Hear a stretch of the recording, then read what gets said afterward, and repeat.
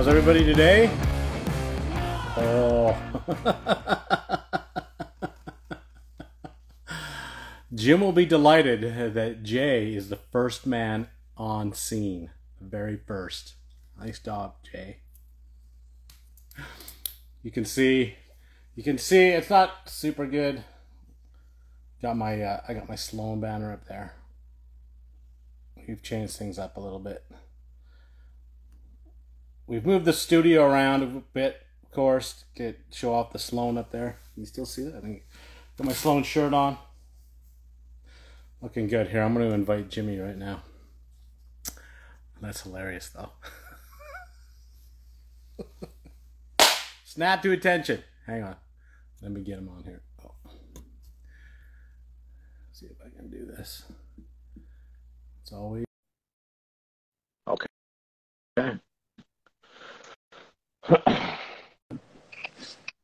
Jim Allen is in the house.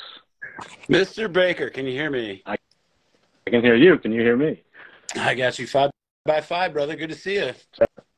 Same here. Looks like you did your hair this morning. Looks good, man. How do you like that?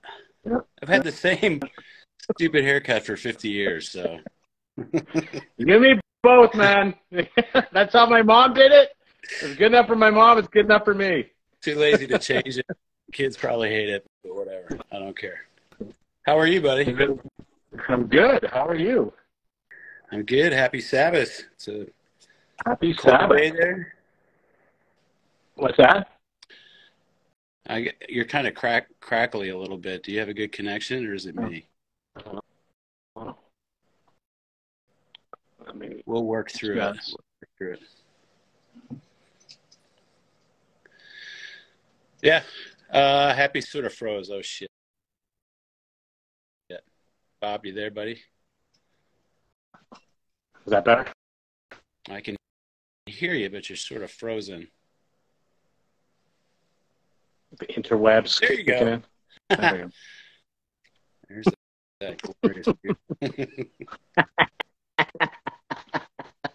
What are you, in your movie room, man? I'm in my basement, yeah. Yeah, nice. Taking in the football game. Oh, yeah. No spoilers if anybody's watching championship game. Niners are down, but anyway, my Bears have been out of it for a while. The Bears have sucked forever. Yeah. They'll be better in a couple of years. We got a new QB. I'm excited, so stay tuned. It's all hope springs eternal with the quarterbacks, don't they? Yeah, I mean, typically, well, we don't need to talk football all night, but typically the Bears are, defined by their defense. We get off the bus, running the ball, beat the Packers, all that kind of stuff. But now we have this kind of phenom scrambling quarterback. It's kind of a different look, but it's fun. We'll see. It's entertaining, right? Yes, sir. And who are you cheering for today? Oh, nobody? I'm looking for good football. Yeah, well, I kind of like the Niners, but I have lots of friends in Philly, so I'm right down the middle, man. And then when it comes to the next game, Bengals, they kind of impressed me last week, so I'd like to see if they can pull this out. I mean, Kansas City's not easy to go up against, so I think good football today. So that's what it's about. Get some good competition, right? That's right. That's right. All right, Jim. Why are you here, man? What's going on? Tell us a little bit about Sloan, and then, we'll do the business part. I should just say that this is not a sanctioned event, right? So whatever is about to be said here in the next 65 minutes is not the opinions of the staff or the the companies involved. Great disclaimer. I did not check with legal before I got on this call, so. Anyway. I did. They said you're fine. I think we're fine. From a Canadian side, you're fine. Yeah, I'm sure. This is me fulfilling something I told you I'd do, I think, a year ago at least. You and I have been buddies on this platform for a couple of years now. Yeah. So I told you I'd do it if you wanted me to. So here I am. But, I was looking back at some messages that we've shared over the years, and it's like, I can't believe it's been 2 years since you and I have been yucking it up on this thing. And I watch you, religiously, you got some great content, some of his rambling messages, which I enjoy too. But no, it's fantastic. And I'm just glad to be here and talk to a buddy of mine. So That's what it's about. Why are you here? Well, why don't you tell us a little bit about the Sloan family angle? The That family, out of the way. Yeah. How are you involved with Sloan? What's your deal? Did you go to I'm school for it, or what? You apply for a job and you just got it, or what? It's the Like hair. me? They saw It's the hair, they hired me. Hair. You gotta have the hair, man. No, it's a family business, as you said earlier. Yeah. My great-grandfather, William Elvis Sloan, invented the Royal Flush Valve in 1906. So quite a while, 116, 117 years ago. And the reason why I'm Allen and not Sloan is because I'm a descendant of his daughter's line. So his daughter married Charlie Allen, and he's my grandfather. So, my father is Charles Sloan Allen, and my brother is Charles Sloan Allen Jr. And they're, obviously we're part of the family, but it's sometimes it's kind of nice not having the Sloan name. You can kind of fly a little bit under the radar a little bit, which is good. But it's just it's one of those. Well, Bob, as you said in your teaser, that everybody's touched this thing at some point. A lot of y'all have worked on them. Yeah. Generally speaking, the public doesn't really notice it. It's one of those things right under everybody's nose. And it's been that way. We've been trying to raise our brand over the last few years, obviously. But anyway, so, it's a family business. My great-grandfather started it. My grandfather was a president. There's such saga. I'm not going to get into like the drama of it all. But my father was all set to go and make his mark on the world on Wall Street after going to Dartmouth in the Ivy League. And he got called back to Chicago saying the family business needs you. There's a little bit of a issue, tough times for the company. And he moved from New York back to Chicago where the company was founded. And he took over, eventually took over, and he was the president until 2008. I became president and CEO in 2008. And if you recall 2008, it was that was a rough year. It was July of 2008, and my father, the whole story goes on. We took this concept to the board approved it, and so we made my father executive chairman, and my two brothers and I created the office of the president in 2008. Later in 2008, the entire economy falls off the cliff. And everything stops. I mean, it was, as we all lived through, projects stopped, construction stopped. Yeah. As you recall, shovel-ready projects when they're trying to jumpstart the economy and all that shit. I still don't understand exactly where these shovels were sitting, but I know they weren't moving. But for the first couple of years when I took over the company, it was just desperate, dire times. We were layoffs, cutting my own salaries back.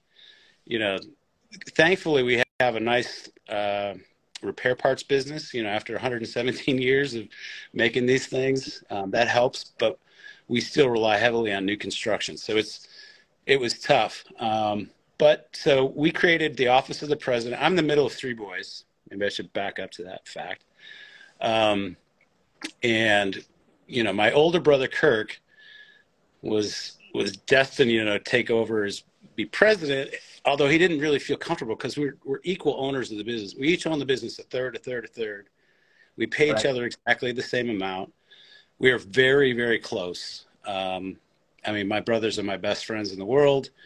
And so when the concept of, taking over the business was, being kicked around in 2006, my brother's like, well, I don't feel comfortable just because I'm the oldest kid to, take the reins. Maybe there's a shared leadership approach. So we studied shared leadership at a school here in Chicago, Loyola.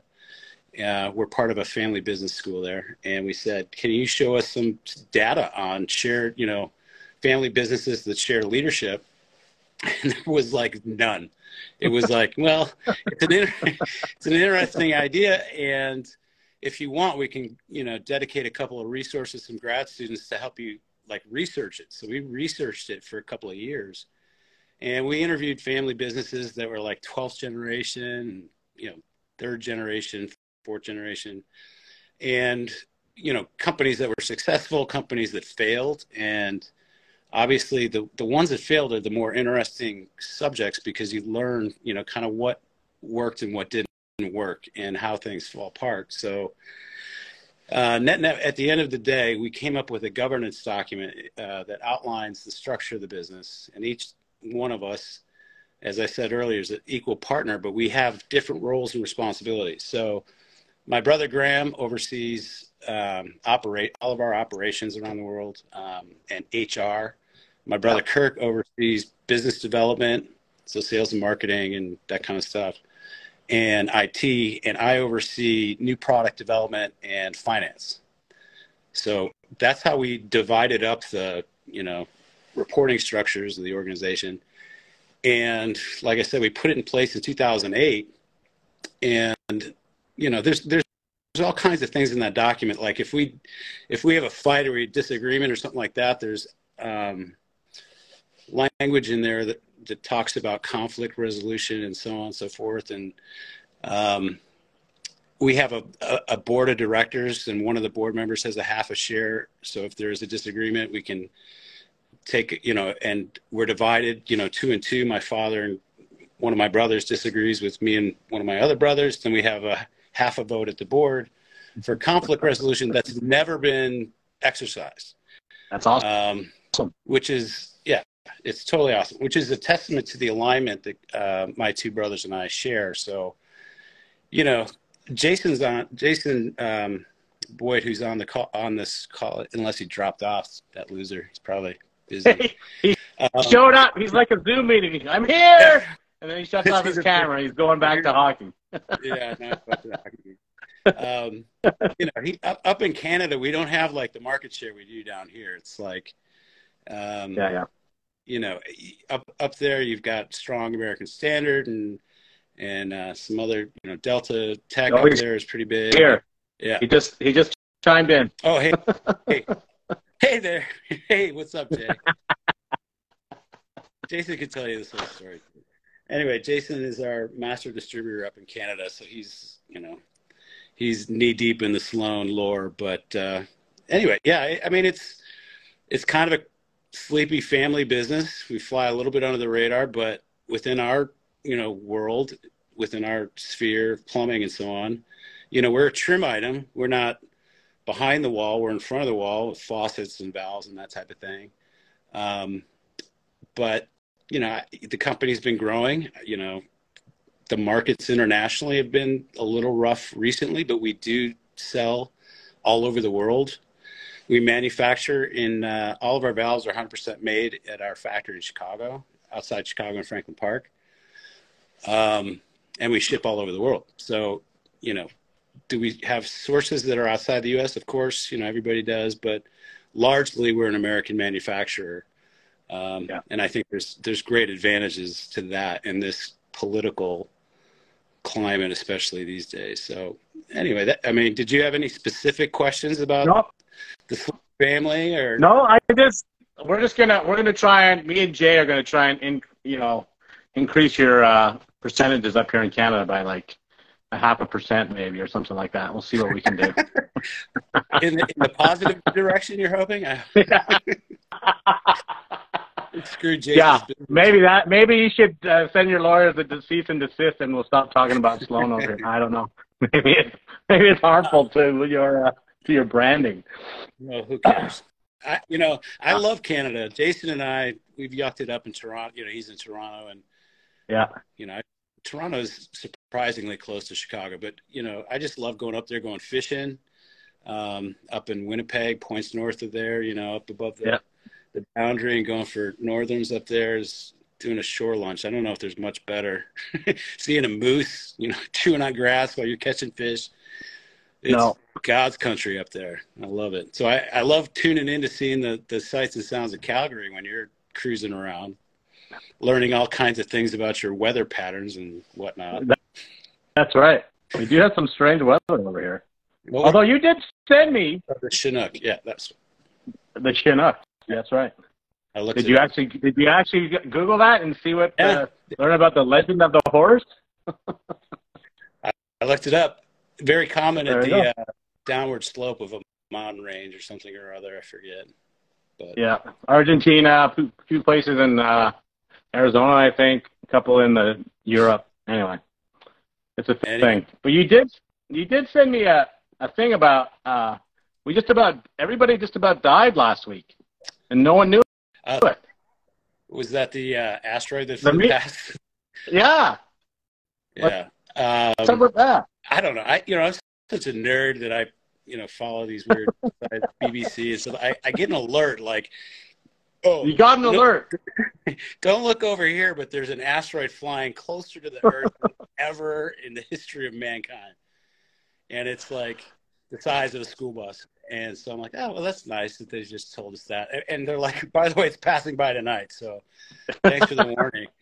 Some guy discovered it like a week prior. It's one of those things that, holy shit, did we just really dodge a bullet? I mean, it was small enough that it would have burned up in the atmosphere. So I did read up on it after it happened, but it would have burned up. But it's still just a little undaunting to know that there's these, things flying past us. And it flew past us at like 2,200 miles away, which is less than the circumference of the planet Earth. So it flew kind of like within us and the moon. I mean, it was close. I could drive 2,200 miles in a few hours. Anyway, I just, weird stuff like that just sort of gives me a kick, and all that. That was frightening. But anyway. Well, that started the journey for me this week. Is I had to look that up, and I realized that apparently 48 tons of meteors hit the Earth every day. Is that right? Yeah.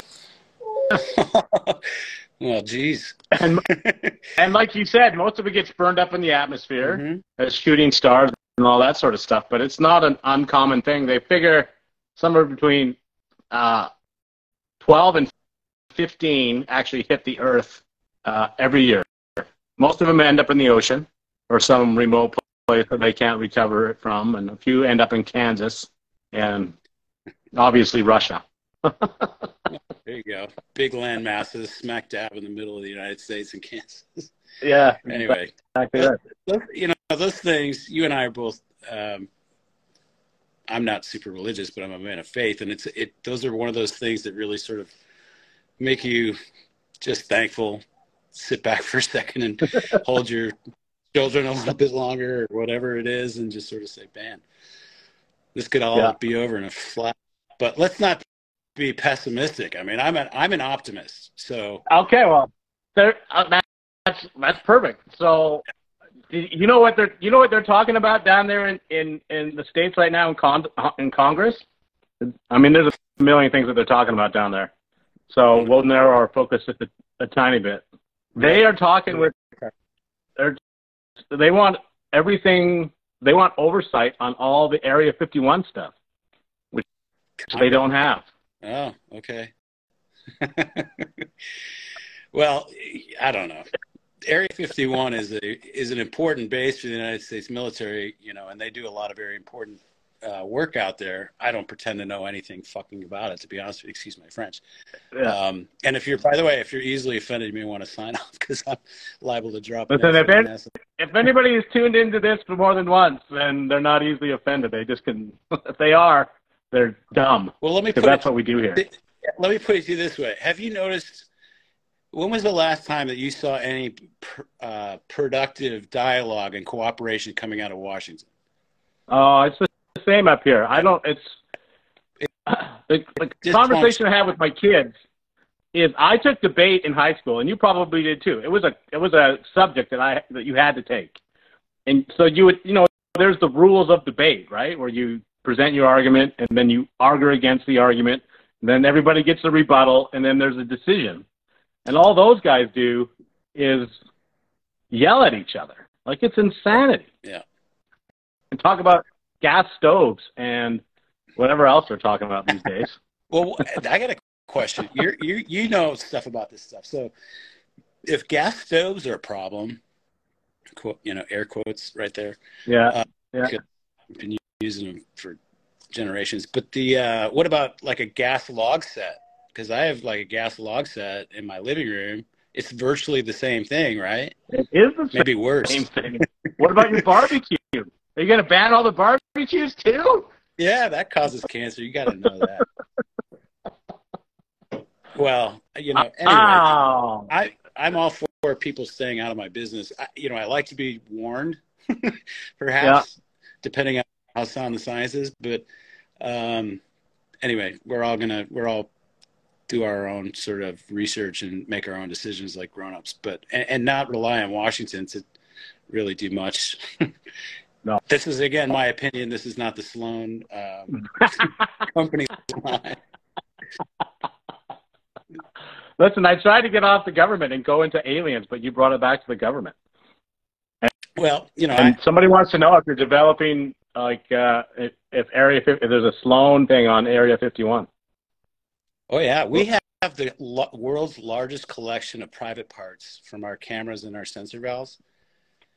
We can we can identify you. You wouldn't know. Those cameras are very high definition.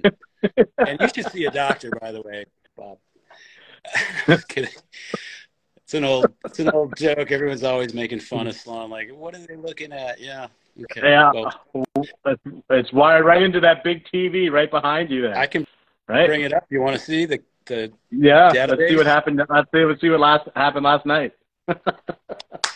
AI, turn on. I mean, I love the company that I work for. I'm very proud of it. I think it's a great company. I think we make a great product. Are we perfect? No, I don't know anybody that's perfect. But, what I love, and I don't take myself too seriously, as you can tell, but I love a good joke, a good plumbing joke, a good joke about toilets. I've heard them all. I'm pretty sure I've heard them. I'm pretty sure you've heard them all. But if anybody wants to throw down some good plumber jokes, I'm always happy to hear them. Plumbing jokes. Nobody's got anything new, man. I haven't heard a new one in a long time. I've reached the age where I'm like, yeah, no, I've heard that one. You need to come up with something else, right? Yeah. So, I think, when I watch you and you're doing all these boilers and stuff, and in my opinion, that's a lot more interesting than changing a diaphragm. Sloan Valve, which I'm sure you could probably do in your sleep. But obviously it's my business and I'm glad you're out there doing it and it has to be done. But what I'm just madly impressed by some of the beautiful work that goes on that people don't get to see. I mean, those beautiful, elaborate copper setups, going off boilers and into, whatever they're doing. Like I think I have 3 boilers here, and I was practically sitting over the guy's shoulder. I don't want to interfere while he's working. One of those dudes. Yeah, well, I'm just gonna watch you, man. Yeah. Oh. Well, when I was working and I was out in the field, changing toilets and doing all kinds of work, I'd always say to somebody, I'm like, I don't mind if you watch, but it costs extra. I mean, as long as we agree that, this isn't a show. But, at the end of the day, these beautiful, it's baffling to me how talented you guys are and the work that you guys do. At the end, you have these beautiful shining manifolds, these beautiful press fit connections and all these, beautiful copper pipes. It's a work of art. It really is. And I tune in and I geek out on some of the folks that have been on this call so far, and I just love it. I think it's cool. Yeah, it's really come a long way. Like even your stuff, right? Like you started off with this, and I remember doing boilers and stuff with my grandpa, and it wasn't elaborate at all. There was 2 pipes in and out, the chimney, big ass boiler, the end. Yeah. And now, like you say, it's verging on the edge of a bit excessive. I mean, there's some LED light stuff out there, and it's like, which is very cool, but you got to find the right customer that's willing to say, yeah, I'll pay you an extra bucks to make it a showman piece. You know what I mean? Yeah. Yeah. And it's all connected. Like I got Techmar controllers on this. I got a few Techmar controllers. I think I got 4 of them to run snow melt around, the outside. Yeah. And I can go on my phone on the WhatsApp or Techmar app, whatever it is. Watts owns Techmar, but go in and it like goes to the internet. It says storm approaching, like warming up the system or whatever. I just find that awesome. It's just when it works, it's awesome. When it works. Okay, yeah. Jimmy, is that your wife, or are you in trouble? Is your wife on this call? Where? Misfit Moose. Misfit Moose is not my wife. Why? What did she say? She thinks she has fantastic hair. But you have fantastic hair. Thanks, Moose. Moose has fantastic hair, too. I'm sure. We were just talking about a moose. Yeah. Right? What's up, Moose? Miss you, buddy. So we were chatting, not you and I, but you jumped in on the comments section. We were talking about Antarctica, and I think you're probably the only one that I know of that's actually been to Antarctica. No, I said I had friends that were there right now. I've not been there. No. You haven't been there. No. So you can't tell me what's actually over in Antarctica. I can tell you which is what? You can't tell me what's in that Antarctica. Yeah. It's just your friend. Frozen rock. Yeah. I've read up on some of these theories and so on, and you Google Earth and you see like this outpost down there. You're like, what the hell's going on down there?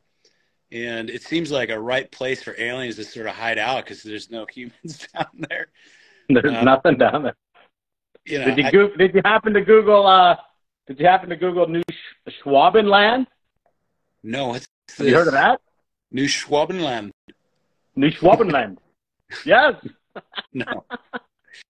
It's a thing. It's legit a thing. How do you spell that? New, and then Charles Schwabenland. Yeah. I'll check it out. So what is it? I don't know. Are we going to bore New people with what this is? Schwabenland. Check out when you got some extra time. Don't cut into your workday. Operation High Jump. Check that out. Awesome. And you're gonna have to go a little bit past just the Wikipedia page. You know that. Like the Wikipedia page is like, the door in the wardrobe of the Lion in the Wardrobe. You gotta go down that path a bit. It's crazy. Down into the rabbit hole, you're saying. Going into the rabbit. That's a bit. You're going into the rabbit hole. Operation High Jump. Operation High Jump. Yep. Well, in fact, nightly assignment.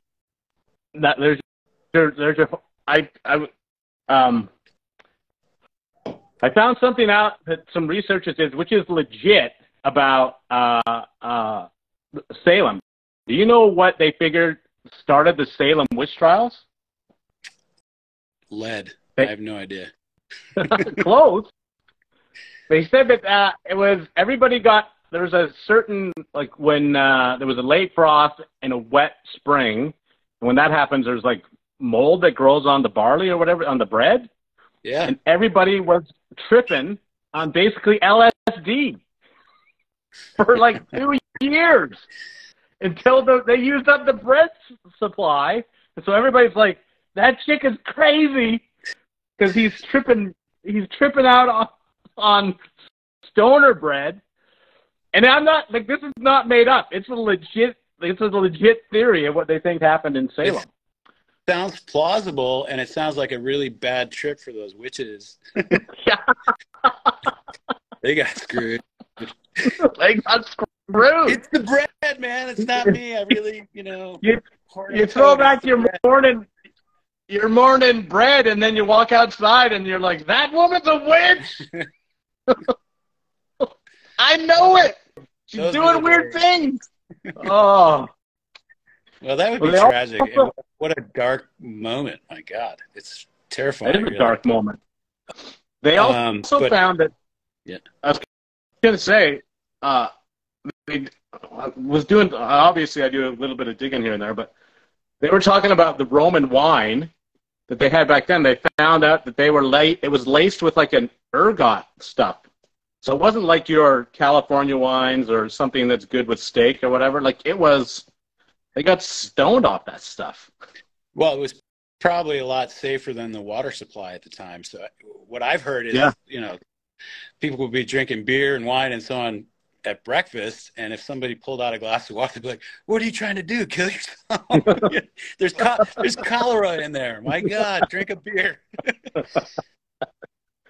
That is true with the freaking with water. Water was so bad that's how beer got its start, right? Like that's what you had to drink because it was killed everything. Which is a perfect segue to what you do for a living, which is protect and preserve the public health. And without plumbers, we'd all be screwed because there'd be no sanitation, there'd be no clean, drinking water. And I don't know that the rest of the, public totally appreciates it, and that's okay. But I like to mention it any chance I get that don't you ever underestimate the importance of having a working sanitation system. Look back in history; it's pretty much the reason why we can cohabitate in such successful ways in such large numbers. And it's obviously I'm preaching to the choir, but it's obviously critical to everybody. So you're welcome. It's true. They figure, again, this is a super controversial one, but there's some evidence to back it up that the plumbing, it wasn't vaccines, it was plumbing that changed everybody's health. The fact that we could remove these communicable diseases and deal with them appropriately. There's a big article on it. I can't remember the source of it anymore, but I did read it and said that there's some evidence to suggest that maybe it's, hand in hand with the, development, advances in the medical field, but also developments in plumbing technology that allowed, like you just said, millions of people to cohabitate within whatever that is, a couple 100 square miles, and everybody's happy and healthy and doing their thing, right? Well, not everybody. I've been to everybody. India.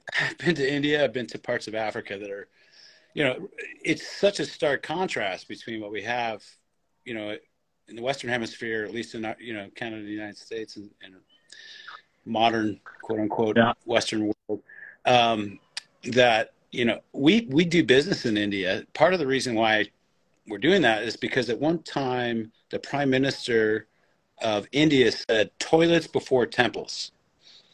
And what he was trying to say, really? That was a legit thing that he said? Yeah, he said toilets before temples. Yeah, well, they're spending all this money, like redoing the Red Fort in Delhi, and tons and tons of money to keep up these, beautiful relics, and they have to be sort of dealt with. But what his point was, we need to, begin a journey to a Western style sanitation system, because right now in certain parts of slums in New Delhi, or slums anywhere really, is just basically an open sewer. If you're lucky, you've got some sort of water tank that gets replenished with clean water you can trust, but it's pretty frightening over there, and cholera will break out in one of those communities pretty regularly, and cholera is a terrible thing. But we talk about the importance of what you do for a living, and what a lot of folks that are on this call do for a living, is maintain the public health through a system of, modern sanitation. I think we're doing a misservice. This is, again, my opinion, not Sloan. So Bob, bear with me. Every once in a while, like Bill Gates, I think, has this, like, make the third world toilet, that can stand alone or whatever else, for these remote African villages and all this stuff.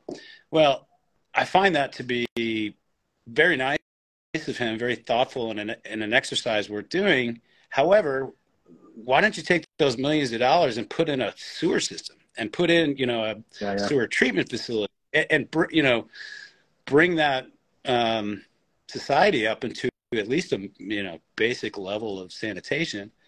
I say that in some circles, and they're like, well, you know, they have to carry the water from, and believe me, I'm not going to stick my head in the lion's head on that one.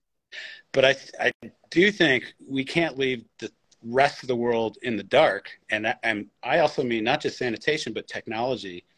You know, there's this ever evolving technology in the Western world, AI, the internet, all this stuff, and then there's another part of the world that is literally third world, doesn't have access to that. And how does that play out in 50 years? How does that play out in 100 years, like our grandkids? Yeah. What's the world look like? You know, and who's at each other's throats at that point?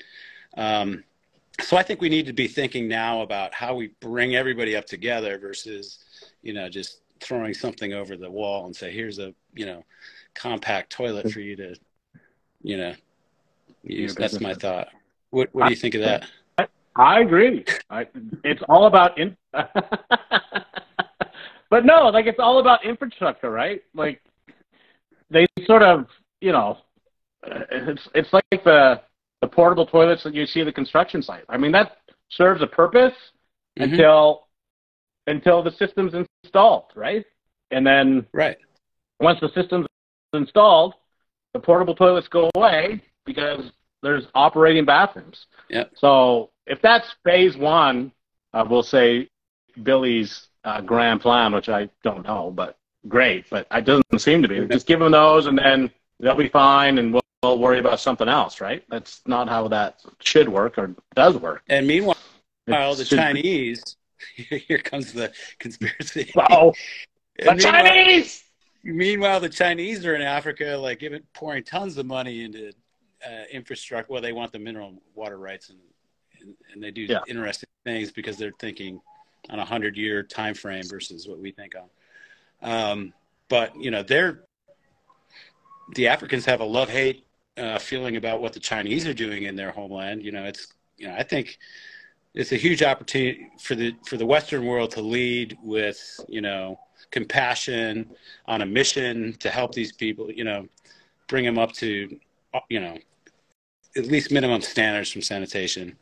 Yeah. That's where. Is that, and your work, you are currently working with the government on that? Me? The Indian government? No. No, what we want to do is encourage, because you put a Sloan Valve, and everybody who's on the call knows that a Sloan Valve works on, you know, the mains pressure, right? So you need a 1-inch line coming in. So that's right there is almost like we're dead in the water, because India doesn't have mains pressure. They basically, they fill a tank on the roof of buildings, and they go off the head pressure of a tank on the roof. Yeah. And they certainly don't use an inch, you know, copper line feeding these things. At least it's some, you know, modern hotels and modern, you know, offices and so on. Yeah, we can convince an architecture firm to kind of put in, you know, a system that works off of a good pressured system. But a lot of the world just works off of gravity pressure, you know, like all over Asia, Thailand, you know, parts of Singapore.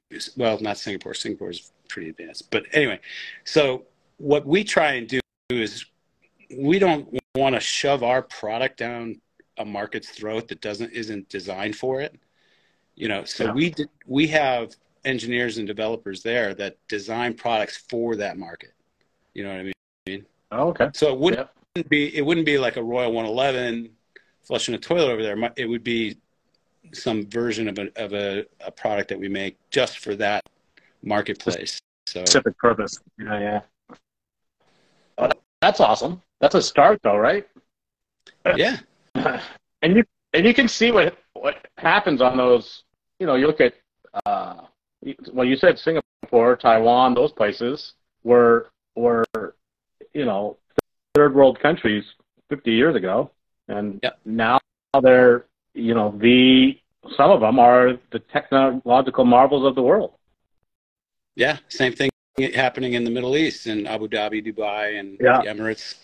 I got a question for you. So tell me about your family and why are you here? Why are you in the plumbing industry? How did you get to be who you are, where you are? Everybody knows this story, man. I'm the same as you. My grandpa started it in '56 after he came back from the war in '48.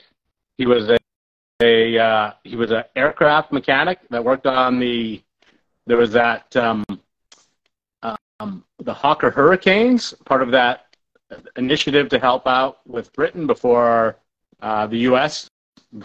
joined the war, and so they were getting all their raw materials here. We were building the planes here and shipping them over to fight the Battle of Britain in whatever that was, 41 to 44, we'll say. And so he was an airplane mechanic here out in Toronto, there in Ontario. And then when the war was over, he married his wife and went back to what was called rehab therapy, and it was plumbing school. That's what they called it back then. Was when you went in and did a trade, they called it rehab. And I literally have a picture of him in his graduating class, and it says rehab class of whatever it was, 51 or whatever it was. Mm-hmm. And so, which is cool. And then he came out to Alberta, down in Lethbridge, which is a small town south of here, and worked for a guy for 2 or 3 years, and then came up to Calgary and started his business in '56. He ran it till about 1970, and then my dad took over, and my dad ran it till about 2000, and then I sort of got involved in the day-to-day. And we sort of had a similar plan to what you were talking about, but sometimes the big man upstairs got other plans. My dad passed away in 2006, and so I've been sort of running it. I'm the oldest of 6 kids. None of my other siblings had any interest in the business, and they're off to doing their own thing. And so thankfully I convinced my boys to take up the reins. So I hope to be, 5 years from now, sort of jet setting with Jimmy to Abu Dhabi and Singapore and Taiwan. Sloan Park. Yeah, come check out a Cubs game. Yeah, you have 3 boys and 2 girls. Is that right? Other way around. 2 boys and 3 girls. 2 boys and 3 girls. Okay. Yeah. I got it. Cool. Yeah. Yeah, it's great. It's a wonderful life, and you literally have just started off on your little journey here with your first. Yes. Right? Yes. And you've held up to your namesake. You covered both the bases. Emerson, Sloan, right? Yeah. She was born in May, my first child, and thank God I'm super young. You should know. I was thinking about it yesterday that your oldest daughter is younger than my oldest grandson. Yeah. My God. I guess I didn't get the memo, Bob. I didn't. You got the memo. You're doing just. Yeah. I waited to get married till I found a great girl, and I was having plenty of fun, waiting for that day to come. But we got married 3 years ago, and then Emerson came in May, and I turned 50 in June. So it's like it's a different path, and I think you're just gonna pay the same price that I paid. It's just a different timeline. That's all. Well, I'm so much more patient than I was when I was like 25 or 30. I mean, it's like now mentally between the years, I feel like I'm in a perfect place to be dealing with some of this stuff. Whereas when I was a 30-year-old kid, I would have, it would have freaked me out, and I would have tried to control everything. But now with the passage of time, ways, and everything else, you learn you can't control things. What you have to do is a little more mellow. Keep them safe and teach them to be good, kind people in this world, and to work hard and get out of their way. Yeah. That's perfect. That's exact. I couldn't agree with you more. Yeah. that's the whole, give it your best effort, you know, try and be amenable, stand up for yourself when people aren't, and then, you know what I mean, let the chips fall where they may, and do the best anytime, everywhere you go, right? What else is there, really? Well, when I was raised, you know, in the family business, within our business, when you turn 16, you go to work in the factory in the summer when you're off of school, and you start whatever pushing a broom, and then by the time you're in summer 2, summer 3, you're working machine, you're working alongside of guys doing CNC setup work, or you're working, you know, machine making parts. And my grandfather, I remember this is my father's father, telling me, Jim, you've got one obligation when you come in the doors of Sloan Valve Company. If you ever decide to work here, you need to know how to make the best flush valve in the world. And you need to know every machine that's on that shop floor, and you need to know the people that work them, and you need to understand. And I remember my friends were down here on Lake Michigan spinning whistles, you know, on a lifeguard tower. Well, I was getting up at, 3 a.m. to go, report to a machine shop. I made much better money than they did, but it was hard work. And I worked just about every single machine at one point or another. My father would not let us work in the assembly department. Not that, mad respect for every single person that works at Sloan and for the job they do. I love them, and there's nothing I would ask somebody to do that I wasn't willing to do. But my father wouldn't let us work in the assembly department because the assembly department was air conditioned, and he didn't want us sitting there in the air conditioning, bagging parts or something. And so that's just kind of my father's mentality. He's like, he's not going to raise some, people that don't understand the value of a hard day, good, honest day's work. And it's something that was just sort of beating my head. So when I was growing up, I'm like, forget this, man. The last thing I want to do is work for that guy or this company. I mean, I love my father, but when you're a kid and you're 17 or 18 years old, you're like, man, I don't want to work in here, do this. And so I set off on a different path entirely when I was a young man. And it wasn't until I was probably 25, 26 that I realized what a great company Sloan is and what potential they had. And, and I was working at the time, I was living in the Caribbean, just barely making enough money to pay my bar tab every week.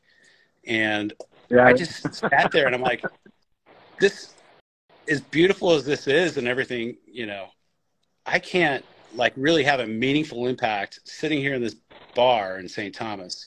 I've got to get my shit together and get out of here. So I got a call from my father around that time. He's like, we have a job that you might be interested in running a plumbing crew in Atlanta. It's like 13 guys doing plumbing retrofits at in and around a La Quinta hotel in Atlanta.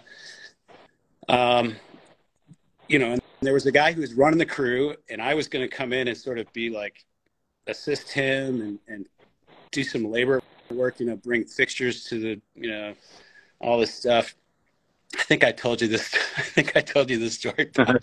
I think you told me you certainly told me a version of this story. Yes.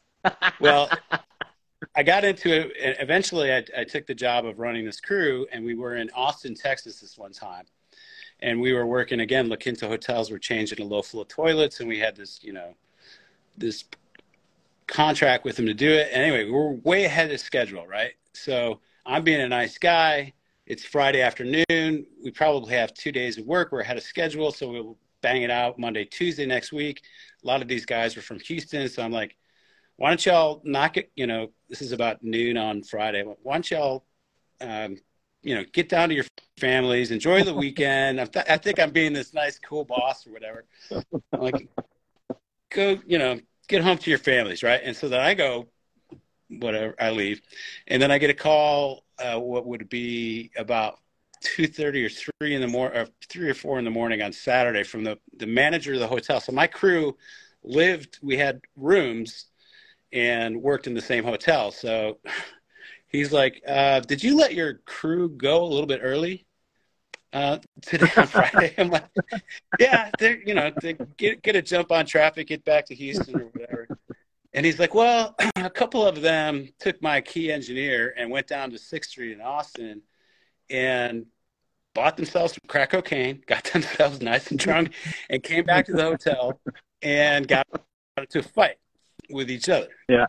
And it was such a bad fight that like one of the guests at the hotel got involved. It was just this, I'm just sitting there, my jaw's dropping. I'm like, oh, Jesus. And I'm like, sir, whatever it takes, we're going to take care of it. If I have to comp the rooms of everybody in the hotel for the night, we will. I'm going to take care of those guys. They're fired, obviously. This is, I got to get these. Yeah. He's like, well, they're all still up in their rooms. And I'm like, I'm going to go get them out of here, and we'll knock this job out. I'm so sorry. We'll take care of it. Anything we need to do, please, we'll take care of it. So I go up to the room. I knock on the door. The guy answers the door. Like blood, missing front tooth, blood coming down.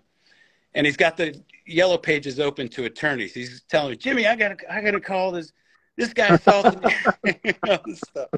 And I'm like, dude, I'm sorry, you're fired. Get your stuff together. I'm driving you to the train station right now. And he's like, no, oh my God, come on. I was, he jumped, whatever.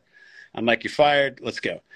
And then I look on the, the credenza there, and there's like a little baggie of what appeared to be crack cocaine. So I grab that, put it in my pocket, and I'm like, come on, let's go. And he's searching around the apartment for something. I'm like, what are you doing? Let's go. He's like, I'm looking for something. I'm like, whatever it is, you don't need it. Let's go. You're fired. Let's go. So I called up my father. This was then like 10 in the morning on Saturday. I'm like, Dad, you wouldn't believe what happened out here in Texas today. He was like, what? I told him this whole story. Oh, and then by the way, I also had in my pocket, the manager of the hotel is like, this is a tooth we found in the parking lot. So give the guy gave him his tooth back. So I'm like, Dad, this is just crazy. I fucked up. I let these guys go early. They get in a fight. I've got this crack in my pocket that the guy was, whatever. My dad's like, you have the plumber's crack in your pocket? I'm like, yep, I do. And there was the punchline of a crazy story. But I learned my lesson about these things now. And it's like, you have to think a couple of steps down the road before you do something nice because, no good deed goes unpunished in this world. So that's my mother's favorite saying was no good deed goes unpunished. It's true. And it is true. It sounds like we have a very similar upbringing for sure. My father didn't let us get away with anything, and I sort of the same thing, sort of 17, 18. In fact, I told my dad when I left home that I was never going to touch a pipe wrench again. Like, I'm done. Mm-hmm. I got into university and I was going to take computer programming and started doing that, and then realized one day that I was going to have to spend my entire life in a cubicle tic-tacking away at this stupid keyboard and had to come back and beg my dad for forgiveness, mm-hmm. which he did not immediately, give to me. It took a while for that to. He said, "Well, if you're serious, that's fine. Well, you can come back, but you're low man on the totem pole, and you're going to be treated like dirt, and we'll talk, and don't even come and talk about a raise or anything for at least 6 months, so I know you're serious." So it was a bit of a learning circle, and frankly, we should. We need to get together for reals, mm-hmm. because I have 8,000 of those stories of having people work for me that I can't repeat on the internet because they're so horrific. Mm-hmm. But yeah, breaking up fights between girlfriends and boyfriends, and you're just like, what the hell? It's a testament to me, and I suspect it's a testament to you of what a solid, constructive family circle can bring to your life and the direction that it can give you eventually. Well, I don't want to make it sound as though I'm saying I certainly fucked up quite a bit. No, I'm not. Like I say, that's the eventually, right? Like you have, at least you have something to, mm-hmm. If you're coming back home, that there's some expectations of you, right? Right. No matter what. I think that's, yeah. There's something that I think is fundamental in what you've said, and I think a little bit of what I've said is, you know, one of the worst things in the world that you see happen sometimes is parents that spoil children, you know, and it's like, Yeah. boy, what's going to wind up? That is such a disservice to that child, you know, and what is that person's contribution going to be to this world down the road when they realize shit's not going to be handed to them for the rest of their life? They have to, you know, and you see it sometimes in different communities. I live in a nice community in the North Shore of Chicago, and some of these families, and it's like, what are you thinking, man? You have to put a certain amount of boundaries around some things, and you know, make some kids not get whatever they want. There's nothing more miserable than a spoiled kid that's like Baruch Assault, like I want it now, you know. It's like everybody hates that character because they're so lousy. Yeah. And I hate to break it to you, but they don't turn out to be wonderful people either at the end of the day. It's such a disservice. Even though it's hard. It is hard. And you'll find that out. Like, I'm going to say it to you, Jimmy. Just, you know, your baby girl. I have a baby girl. My oldest is, like, I say to her all the time, there aren't words to express how much I love you. There's just not. Like, I can't manifest it. But at the same time, she'll admit that, and she has said to me, after she's left and got married, she says, you know what, Dad, you are hard. Like, you're hard and have expectations of us, but that has made all the difference, is what I can appreciate and what I see around me, and how I live my life. And so it's a hard thing to be, I don't know what the right word for it is, to be mean to your children for their own benefit. But coming out the other end with, you know, I still have one that's 16, so I got to be a little bit mean to her still. But Dad, you're ruining my life. I am. I ruin her life all the time. Oh, you can't take it. What's the score? I got to turn this off. It just popped back on. I had it paused. Oh. TV wants me to get back to football, apparently. Yeah. Well, we're just about up on the hour. I don't want to take too much of your time. And speaking of which, you've got to put that beautiful baby girl of yours back to bed, or to bed, right? She just got up behind you. I'm looking at the nanny cam, and Mama just picked her up from her nap. So you're right. I do have a bath to deal with, and football. Yeah. Bob, it's good to talk. Good to see you, man. We gotta hang out in person. I mean, I'll come up there. Shoot. I mean, we'll drag Jason over there, and next time you're in Chicago, if you don't call me, you're in big trouble. And dude, I will. Yeah, you better. No, we will. We're the truth of the matter is I'm a couple of years away from just sort of letting hoping the boys run some few things, and you know what it's like trying to, you know, deal with the handover and takeover of that stuff. But we're getting closer. Right? Well, yeah. What's that? I said plan for it. I mean, you have to be smart about that. An estate plan involves attorneys, involves, you know. Yeah. Terrible scenario. Like I've said before. You got to have a good accountant and a good lawyer. All right, who's a Pegaphone? Is that Peggy? Never heard of him. Peggy. Yeah, it's my sister. Hi, Peggy. Oh. My pretend. She's not blood, but she is blood. You know what I mean? She's no. I think I've had a few conversations with Peggy over the years. Yes, haven't I? Have, and she's probably the one who sends you a Sloan shirt that you're wearing, perhaps. Yes, thanks, Peggy. There it is. I know Jim doesn't know how to mail anything, so Peggy, Jim has a whole whack of shit that he's supposed to send me that he's yet to do it. I have no clue how to send something to Canada. It's a black hole for me. Peggy, you'll have to jump in on that one. Stick it in one of your Sloan boxes that you send to me. It'll be fine. It'll work out. Yeah. That sounds like your distribution. Careful what you wish for, Bob. Any closing thoughts, Jimmy? No, the only thing I'll say is this has been fun. This is an interesting platform, and I like the way you sum it up on occasion and pontificate about, it has its ups and downs and its good and bad side. But without it, you and I wouldn't be friends, and I consider you a friend. Other people that I've met on this platform, I am not. This is my personal account. This isn't a Sloan account. I'm not on here trying to promote. This isn't a Sloan ad. This is just my personal account, and I follow you because I think you're interesting, clever, and smart, and good at what you do. And if you can't do it, it can't be done. And I dig you, and I'm going to continue to watch pretty much everything you post.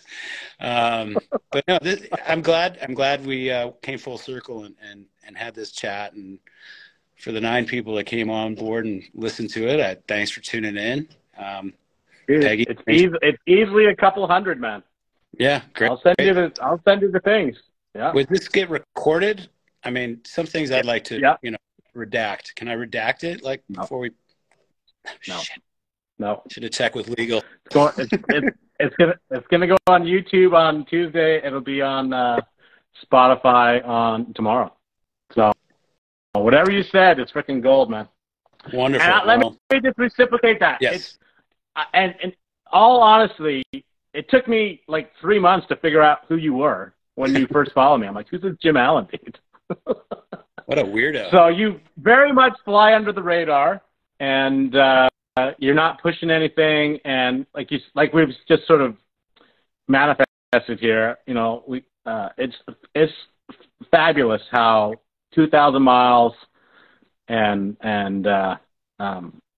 whatever these apps can bring it together, and you can develop a friendship that is remote and meaningful. And you've certainly been very kind to me, which I'm incredibly grateful for, and shared some interesting things that have made me think about, sort of outside my own little bubble here in Calgary, Alberta, of how things work in the world. And I'm certainly appreciative of that. So that's awesome. That's awesome. Mutual.